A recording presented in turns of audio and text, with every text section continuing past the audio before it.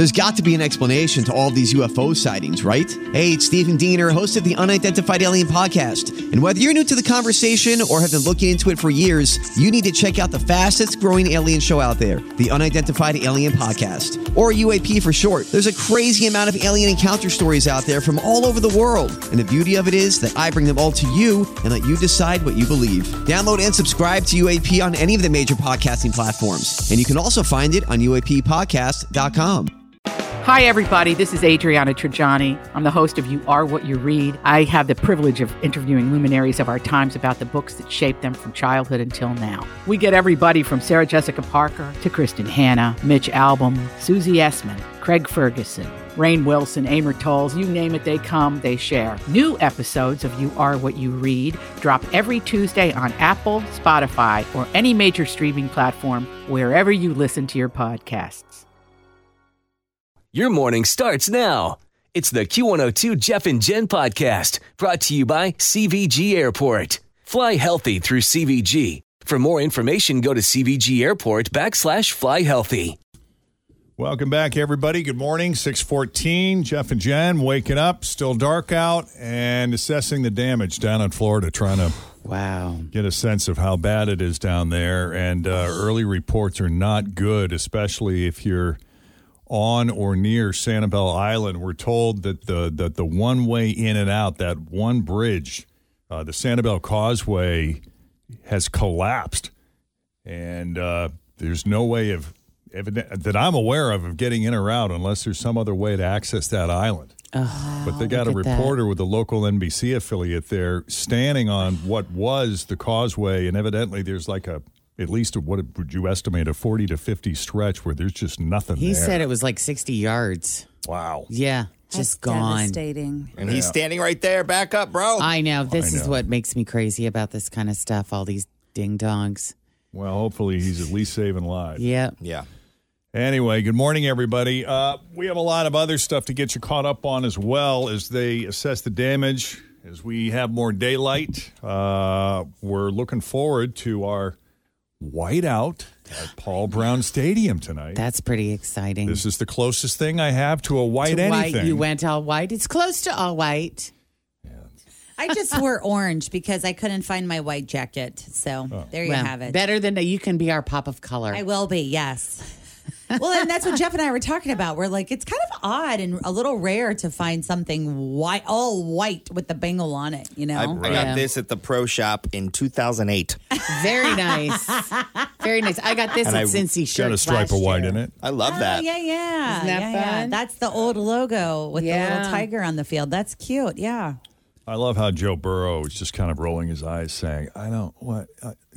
I'd wear garbage bags. I'll play garbage bags. I thought that was great. What's upsetting to me about that? Two things. One, couldn't you just engage as a touch on that and be kind of excited? And two, he's like a fashion dude all the time. So you think he of all people would appreciate that? Yeah. I don't know, though. There was an article published about him last week, and I noticed this. I know that was questioning. Jen is spitting out the Kool-Aid. That is questioning. You know, they're like, he's a little bit cocky and he's, a little bit flashy and he's kind of reminiscent of some quarterbacks that have come before that came out of the gate with that kind of flash and confidence, and it didn't bode well for them.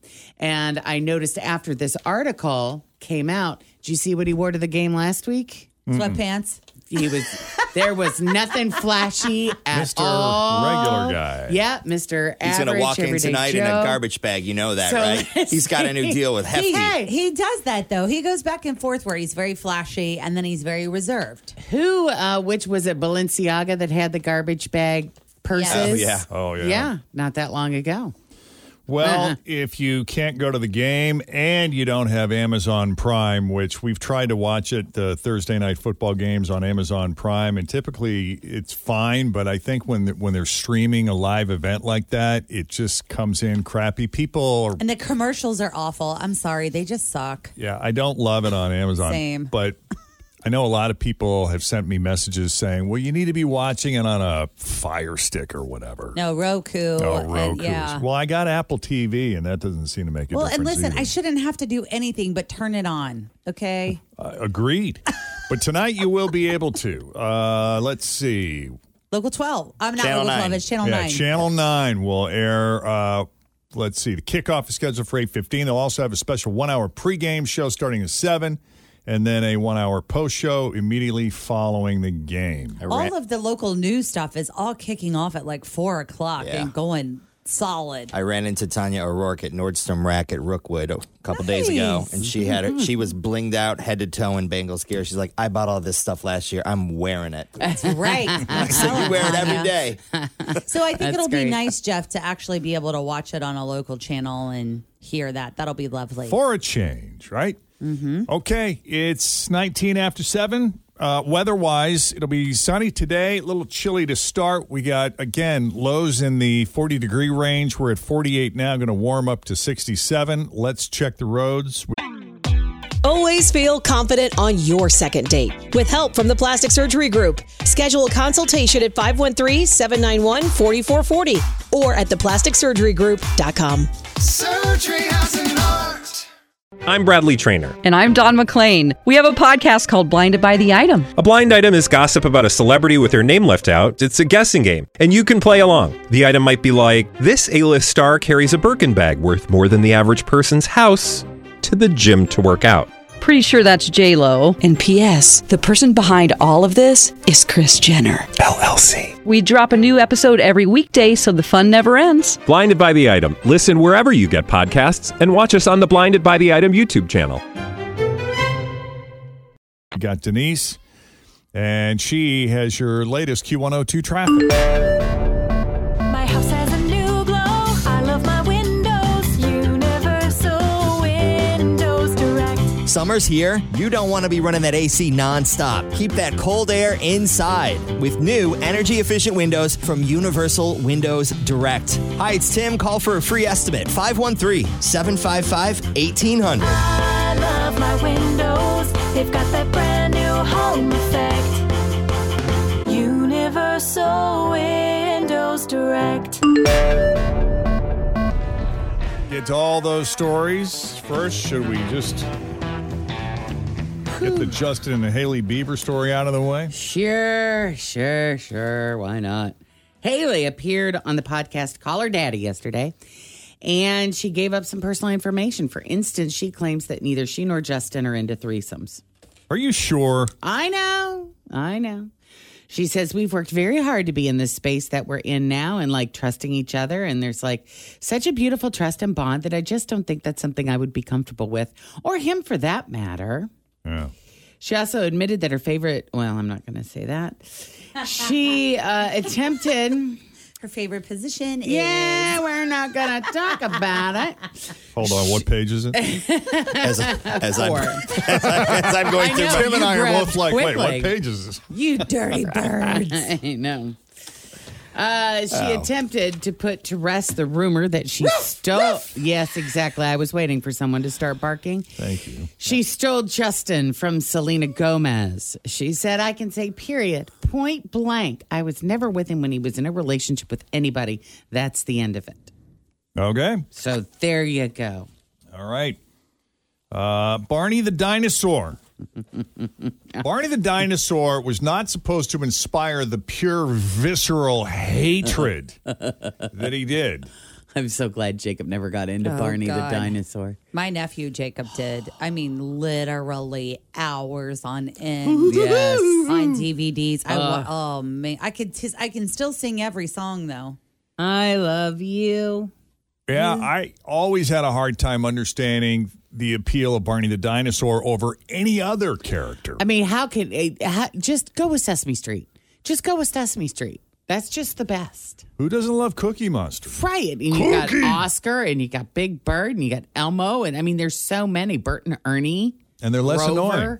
Kind of. There wasn't enough singing on Sesame Street. Barney was like, it was like the Rubber original. Ducky, you're the one. It was like the a half original, hour, and it was all music. It was the original Coco Melon. That's the thing. Like Coco Melon for kids is like song, movement, changes, outside, inside, all these things going on. And that's very much how Barney was. Well, Barney was such a real phenomenon that somebody actually made a documentary about it. It's called I Love You, You Hate Me. I love you, you hate me. And it's hitting Peacock on October 12th. And in the new trailer, I'll play a clip of the trailer. One of the guys who played Barney reveals that he even got death threats. It just exploded. It was a cultural phenomenon.